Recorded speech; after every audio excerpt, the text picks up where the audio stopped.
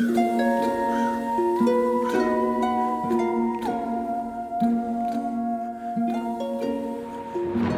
friends, I hope you are having a wonderful day today. My name is Bailey Sarian, and I'd like to welcome you to my study and to my podcast, Dark History. This is a chance to tell the story like it is and to share the history of stuff that, we would never think about. So all you have to do is sit back, relax, and let's talk about that hot, juicy history goss. So I would like to welcome you back to a very special 2-part deep dive into one of history's most influential and destructive dictators the world has ever seen. And that is Joseph, the Man of Steel, Stalin. If you're like, I missed the last episode. Do I have to go listen to it right now? Don't worry, I understand. It was a week ago. I got you. So here's a quick recap of what we learned in episode 1. Joseph Stalin had a real rags-to-dictator story, a rough childhood. He rose to the top as a bloodthirsty leader of the Soviet Union, and as soon as he was in control, he made it his life's mission to make the Soviet Union a world superpower. And Stalin was ready to do this by any means necessary. He stole a ton of farmland and livestock, essentially creating a horrible famine, leading most of the country right into starvation. Millions of lives were destroyed. And girl, that was just the beginning. So buckle up, baby. We're getting to Stalin Part 2. Okay, now that we are caught up, maybe you can see why I wanted to make this whole thing a 2-parter, because, Stalin was responsible for a lot of shit. Where we left off, Stalin had turned his attention to modern-day Ukraine. He was like, I'm focusing on this area right here. So he forced villagers to grow crops that he, in turn, would steal. And this ends up happening all across the Soviet Union to millions of people, which left them starving, many to death. Because millions of people had no access to food, and the government was literally killing them for just wanting a piece of bread, this is when people instead turned to cannibalism, like for reals. Now, okay, look. The streets were covered, and I mean covered, with decomposing bodies from people that had died from forced starvation, which led to many eating the corpses in hopes to survive. I mean, it was all they had. And this wasn't like a one-time thing either. It was really your only chance of survival was to eat a corpse, even if it was a corpse from your own family. Seriously, it happened enough that Soviet propaganda posters were put up all over different buildings. And these posters, they said, quote, I'm giggling because it's wow, okay, that's real. These posters said, quote, remember, it's wrong to eat your children. Yeah, could you imagine? What? That's how horrible this situation was. After all was said and done, between 5 and 7 million people died due to starvation and disease. 4 million of those deaths were in Ukraine alone. At this point, it was clear Stalin would sacrifice anyone to keep his power. And for the first time, there were serious talks happening about removing him from power. But by the time those talks were happening, it was too late. Things were really only about to get worse for the people of the Soviet Union, especially if Stalin did not believe you belonged there anymore. He was calling the shots. Between 1937 and 1949, Stalin got rid of more than 2 million minorities in the Soviet Union. He believed it was extremely important to the security of the country to get rid of minorities that could potentially mess with his vision. It was essentially an ethnic cleansing. An ethnic cleansing is when people in charge decide to get rid of, aka kill, or deport whole groups of minorities. Any minority who didn't seem like they'd be loyal to Stalin and his causes would be deported, sent to exile, or just straight up murdered. Think like what Hitler did to the Jewish community in the Holocaust. Same shit, different dude. So Stalin started these ethnic cleansings with a group of Soviet Koreans.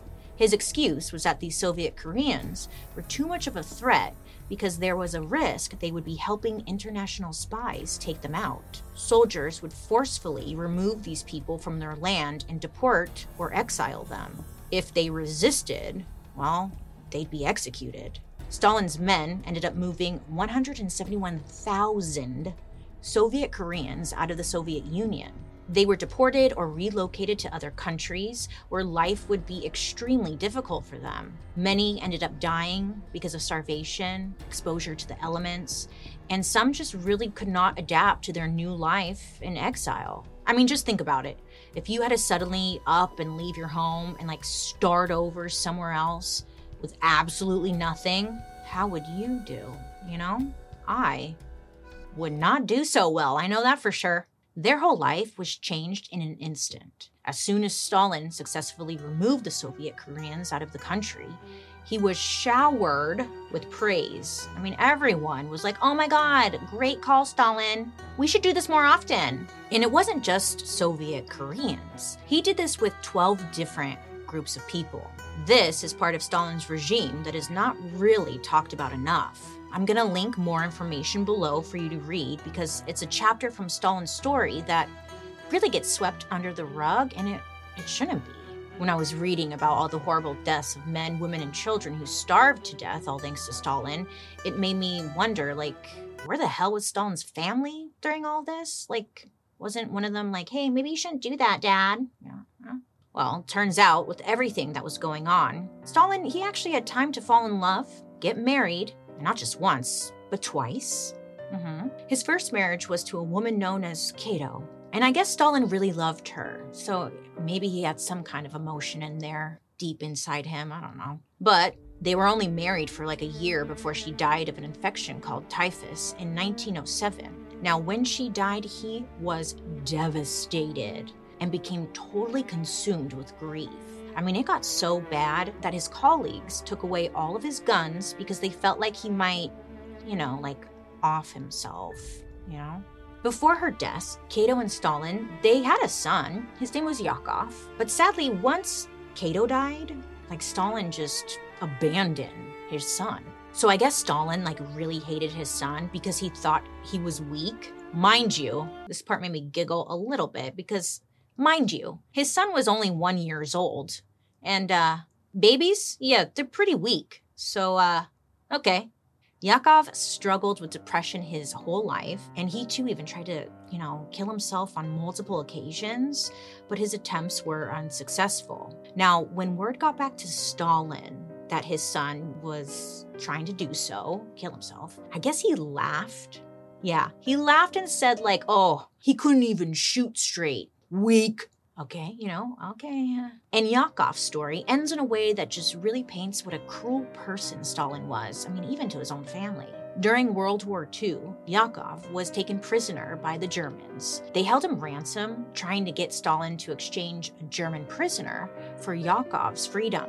And Stalin, his response, he was like, "Nah, I'm good. You can keep him." And Yakov, he ended up dying in a Nazi concentration camp. What an asshole. What an asshole. But he also murdered a shit ton of people, so it makes sense. It checks out, I guess. Stalin did end up getting married once again, this time to a woman half his age named Nadezhda. They actually go way back. I guess they knew each other when they were just little kids, Famously, Nadezhda and Stalin had a very, intense relationship. I guess she had a very, take no bullshit type of attitude. Nadezhda was also very smart, and she was not afraid to share her opinions on Stalin's political policies, especially at a time when women were really not even allowed to speak. She was ballsy. There were sources that said that the only person Stalin feared was his wife. I know, she was a bad bitch. Both of them had piping hot tempers and would fight all of the time. I guess Nadezhda would even confront Stalin about his affairs. Yeah, apparently he had a ton of affairs. And she was like, "Look, bitch, I'm ending our marriage. Okay, I'm done." So she tries to leave Stalin a few times, but in the end, she always found her way back to him, But after a bad fight, on November 9th, 1932, Nadezhda took her own life. Now, there are rumors out there that say she only did this to get under Stalin's skin. Yeah, she was petty and she did this just to piss him off. And, I guess it worked. Her death really messed him up, and he was very distraught over it. Stalin and the other party members knew it would make him look really, really bad if they knew that his wife had killed herself. So he told everyone, including their kids, that his wife died of appendicitis. I don't know. Yeah, he's got to protect his own image first. But one of the biggest things Stalin is known for is something called the Great Terror. The Great Terror. Terror. The Great Terror was a horrible time of extreme state-sponsored blood. Try it. Now, there was a lot that was happening during this time, and honestly, unless you want a part 3, we can get into it, but essentially, the Great Terror started because people were starting to realize that maybe the Stalin guy is, completely unhinged. I don't know. Maybe he was, getting a little out of control. Stalin's political rivals started to make public statements saying he was not what the country needed and that he should be removed, like now. So rumors started swirling around that Stalin was about to be assassinated. Oh yeah. And honestly, many felt that was really the only way to get out of this mess. And then, by the mid-1930s, Stalin realized the only way to make sure he remained in power, was to just murder everyone who was against him. So at this point, he just starts panic killing everyone. Now, Stalin, he even went on the record saying, quote, "I trust no one, not even myself," end quote. Very dramatic. Yeah. Many say the launch of the Great Terror was when Stalin allegedly had one of his closest friends and political allies murdered. Soon after, Stalin's hit list got even bigger.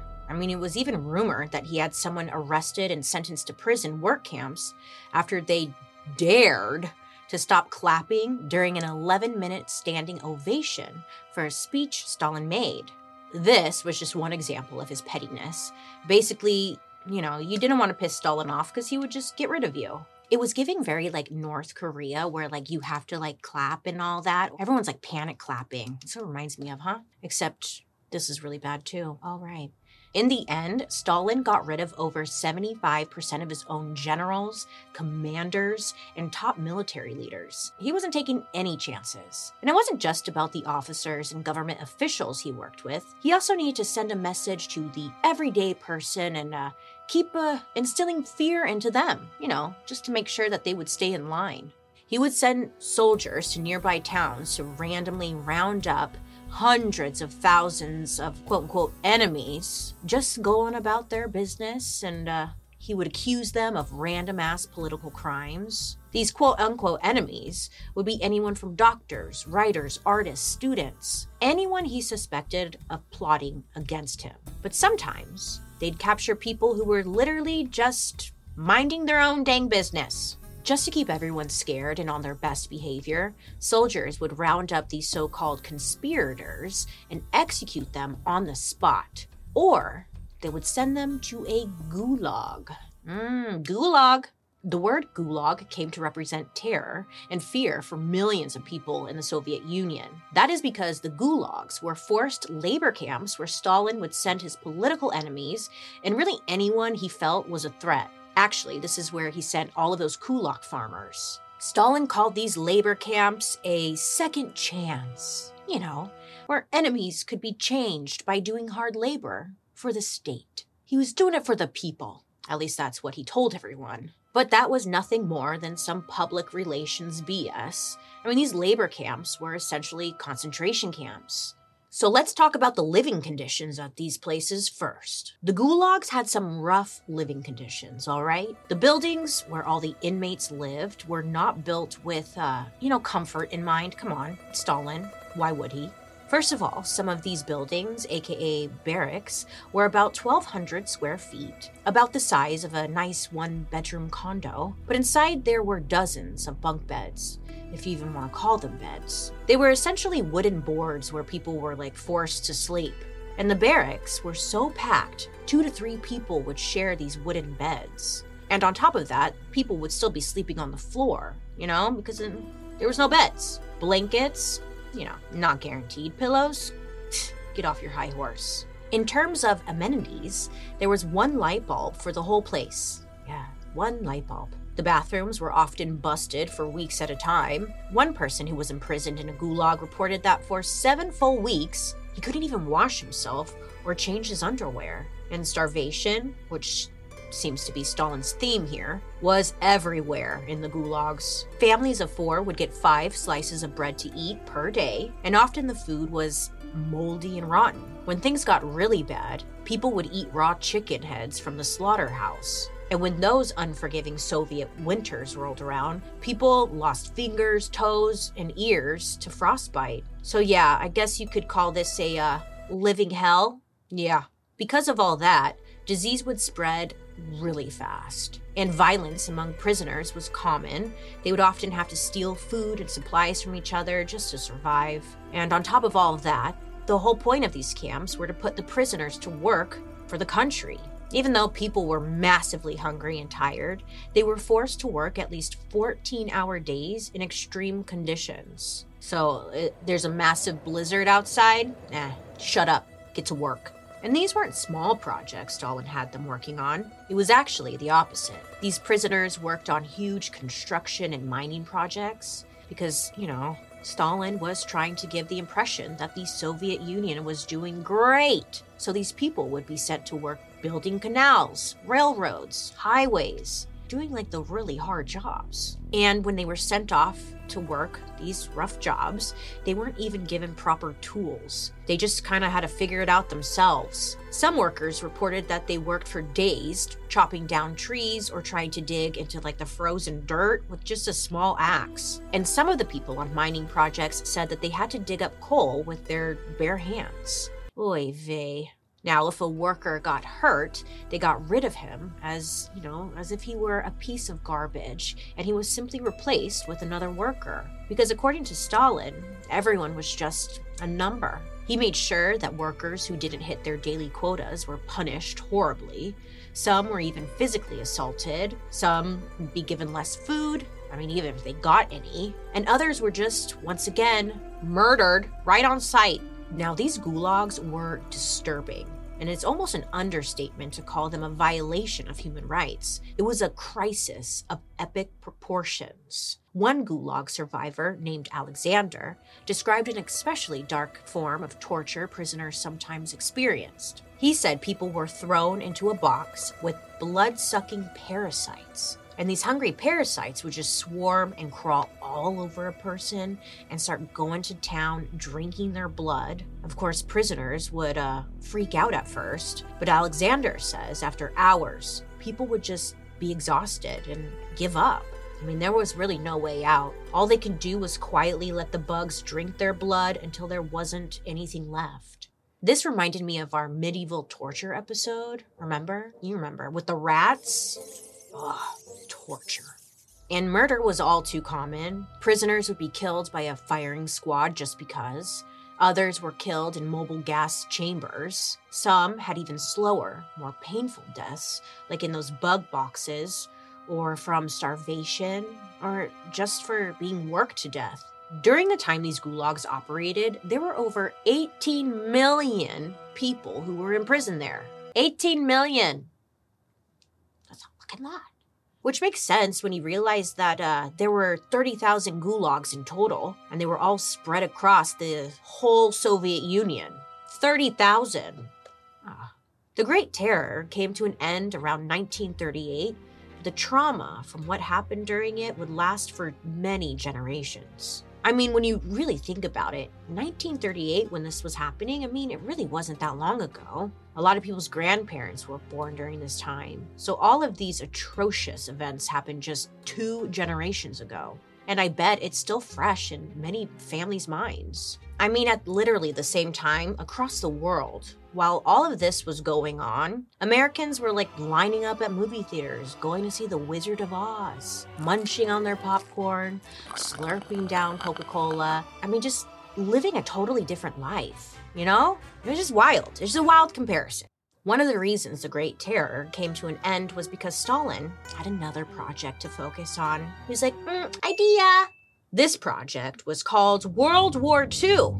Yeah, Remember back during the kickoff of his Stalin's 5-year plan? He believed another major war was coming. I mean, this proved him right. But this time was different. The country was prepared because they spent the last few years not only building highways and canals, but also manufacturing tons of weapons. But listen, there's a wild thing that I think people forget from this time. Even though Stalin was known around the world as a brutal dictator, by the end of the war, he was actually on the side of the Allies, fighting side by side with the United States and England. But how we got there involves some real juicy frenemy backstabbing.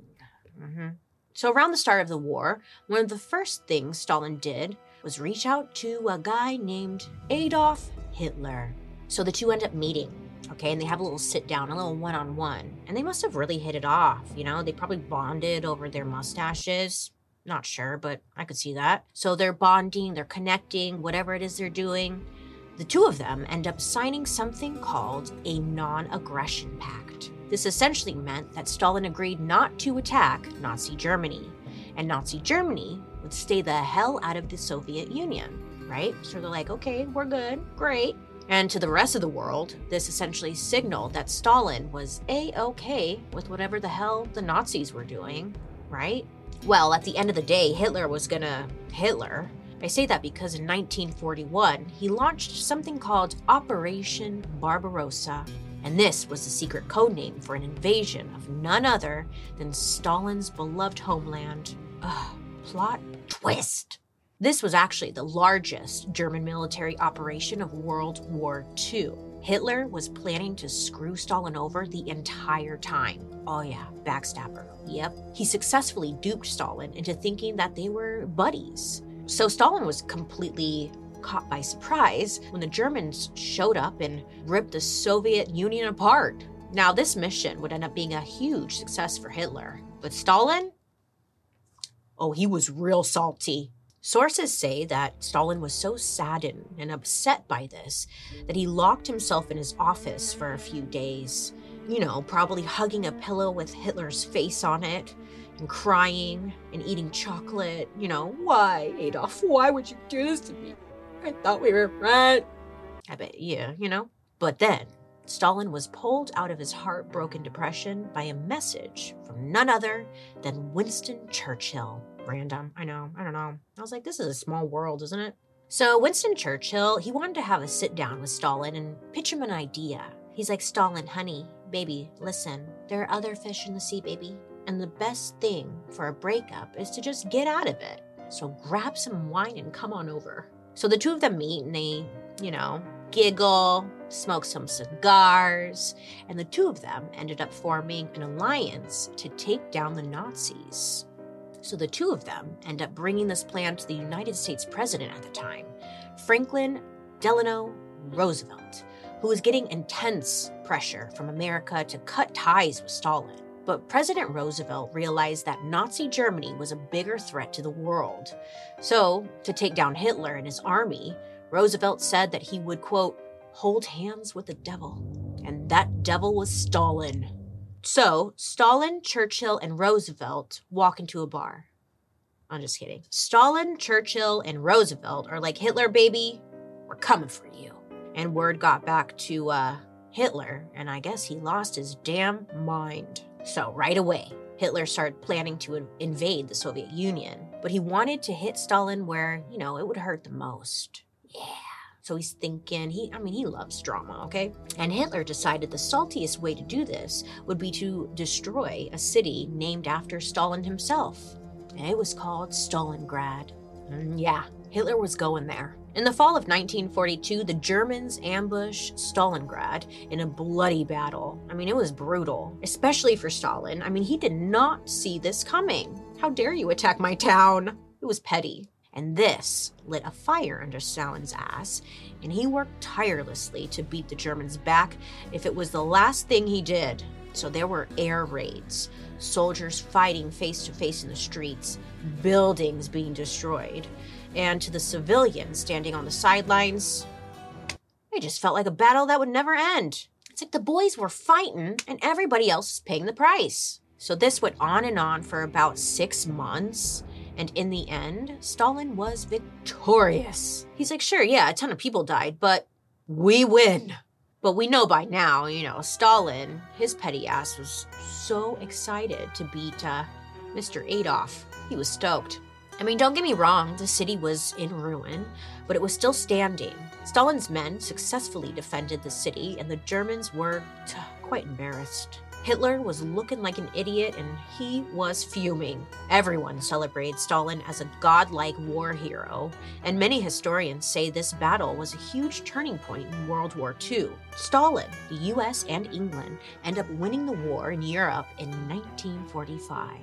So, I'm picturing Stalin and his buddies are just popping bottles of vodka, having pillow fights, and giggling. They won. It was exciting. Yay!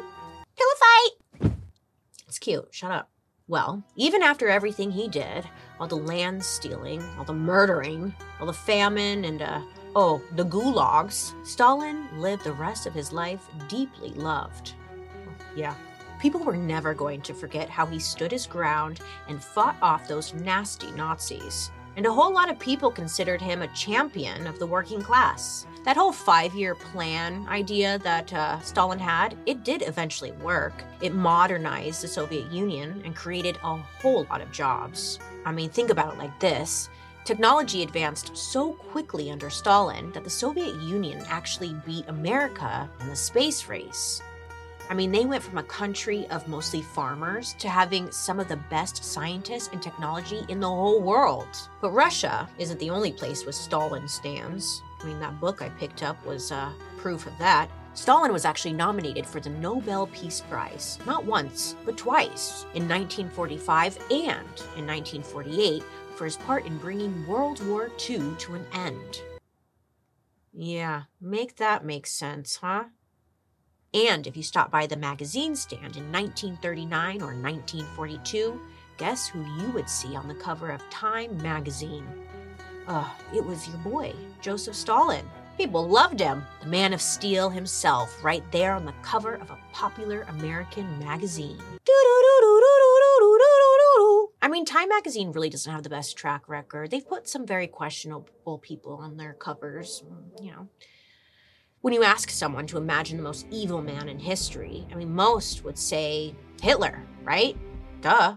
But this was not necessarily Stalin's reputation. He was worshipped by some. Many considered him to be godlike. And it seems like a lot of those people were willing to overlook all of Stalin's atrocities. Even today, when there are parades in Russia, it's not uncommon to see people holding up huge portraits of Stalin with ribbons, and people are like, yay, Stalin! Yeah, don't come for me, people. And I was like, why? Why do people want one meal kit?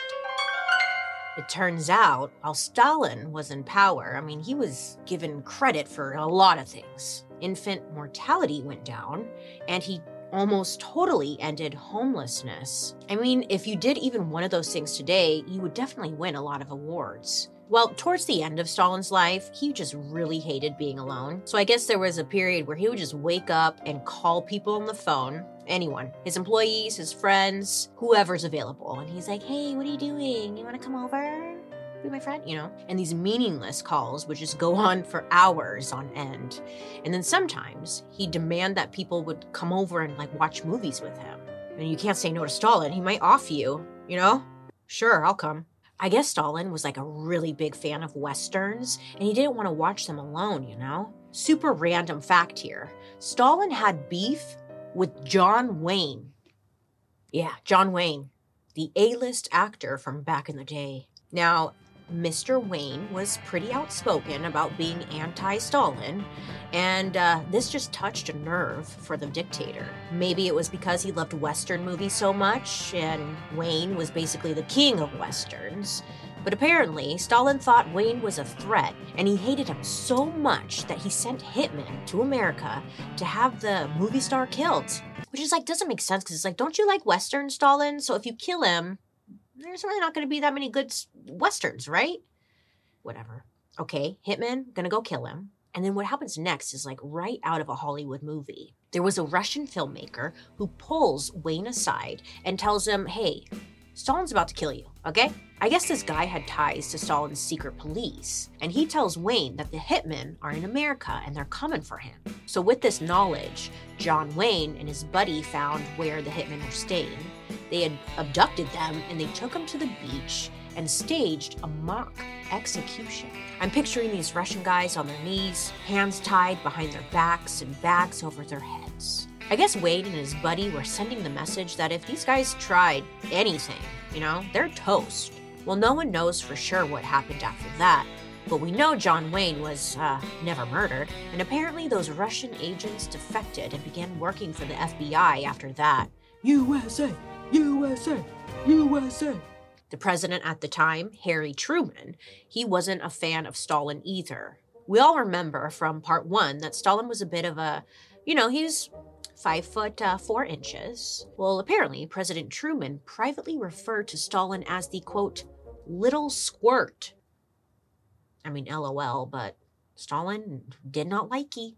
Meanwhile, back in the Soviet Union, Stalin comes home on the night of March 1st, 1953, after a night of drinking and raging with his friends. Stalin went to his room, and he didn't come out for a really long time. His buddies had a feeling that something was wrong, but, they were too afraid to go in and, wake him up. I don't know, what if he gets mad? So they just waited, and waited, and waited. Hours went by, and finally Stalin's housekeeper entered his room and found him unconscious, unresponsive, and covered in his own urine. They're probably thinking yeah, he likes to drink, he probably drank too much. His housekeeper was sent to call for a doctor, but there was one little problem. There were no doctors. Oh yeah. You see, a couple years before, Stalin was on one of those little, paranoia benders, so he had tons of doctors arrested and thrown into prison. It wasn't because he didn't trust medical science. It was because at the time, many of his doctors were Jewish. And I guess anti-Semitic Stalin believed they were, plotting to kill high-ranking officials or something. Stalin himself called this the doctor's plot. And this wasn't some secret mission. This was a public operation. So he fired all 9 of his doctors because of this. Well, whoops. This turned out to be the biggest mistake of his life because at this exact moment, he really needed a doctor. Whoopsie. So a new team of medical experts were rushed in. For days, they ended up treating him for a stroke. Imagine being one of those doctors, I mean, there were even reports that said these doctors were shaking while treating Stalin because, if they fucked up, they could have been sent to exile, They didn't want to be on his hit list. Everyone's afraid of this guy. He really did this to himself, didn't he? Well, I guess these doctors applied leeches to his neck and face to help lower his insanely high blood pressure, but nothing was working. Then, on March 5th, 1953, Joseph Stalin died. After his death, there were rumors swirling around that Stalin was actually poisoned by something called warfarin, which is an ingredient in rat poison, but also it could be used as a blood thinner in people. Too much of it and you bleed out. Either way, Stalin was dead. Look, in the end, Stalin was responsible for 20 million people dying. Point blank period. 20 million. I don't know about you, but I think that's a lot.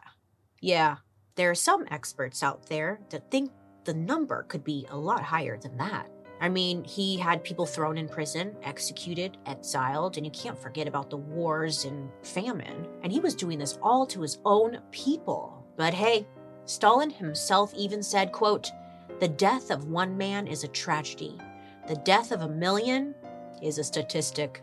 To him, those millions of people were just a number, a means to an end. And you can see this attitude just by looking at the death camp gulags his men set up. The numbers are on par with the Holocaust. But the crazy reality is that so many Russians still adore Stalin and even carry his picture with them. I guess maybe in their wallets or something, I'm not sure. Now this is where, people kind of flip-flop because it's okay, sure, he achieved a lot, but at the cost of millions of lives. So let's let history speak for itself, and Stalin's history speaks loud and clear. He sucked. He sucked. This guy sucked. He sucked ass. Stalin sucked ass. The next time you see a picture of Stalin, just remember, that shit's probably photoshopped. You're welcome. Well, everyone, thank you for learning with me today. Remember, don't be afraid to ask questions to get the whole story because you deserve that. I'd love to hear your guys' reaction to this story, so make sure to use the hashtag #DarkHistory over on social media so I can follow along. Join me over on my YouTube where you can watch these episodes on Thursday after the podcast airs. And while you're there, also catch my murder, mystery, and makeup. I hope you guys have a good rest of your day, make good choices, and I'll be talking to you next week. Goodbye! Wow, what a story, huh? Dark History is an Audio Boom original. This podcast is executive produced by Bailey Sarian, Junia McNeely from 3 Arts, Kevin Grush, and Matt Enlow from Maiden Network. A big thank you to our writers, Joey Scavuzzo, Katie Burris, Allison Philobos, and me, Bailey Sarian. Writer's assistant, Casey Colton. Production lead, Brian Jaggers. Research provided by the Dark History Researcher team. Special thank you to our expert, Anita Pish. And I'm your host, Bailey Sarian. Hi, that's me. Thank you. Bye.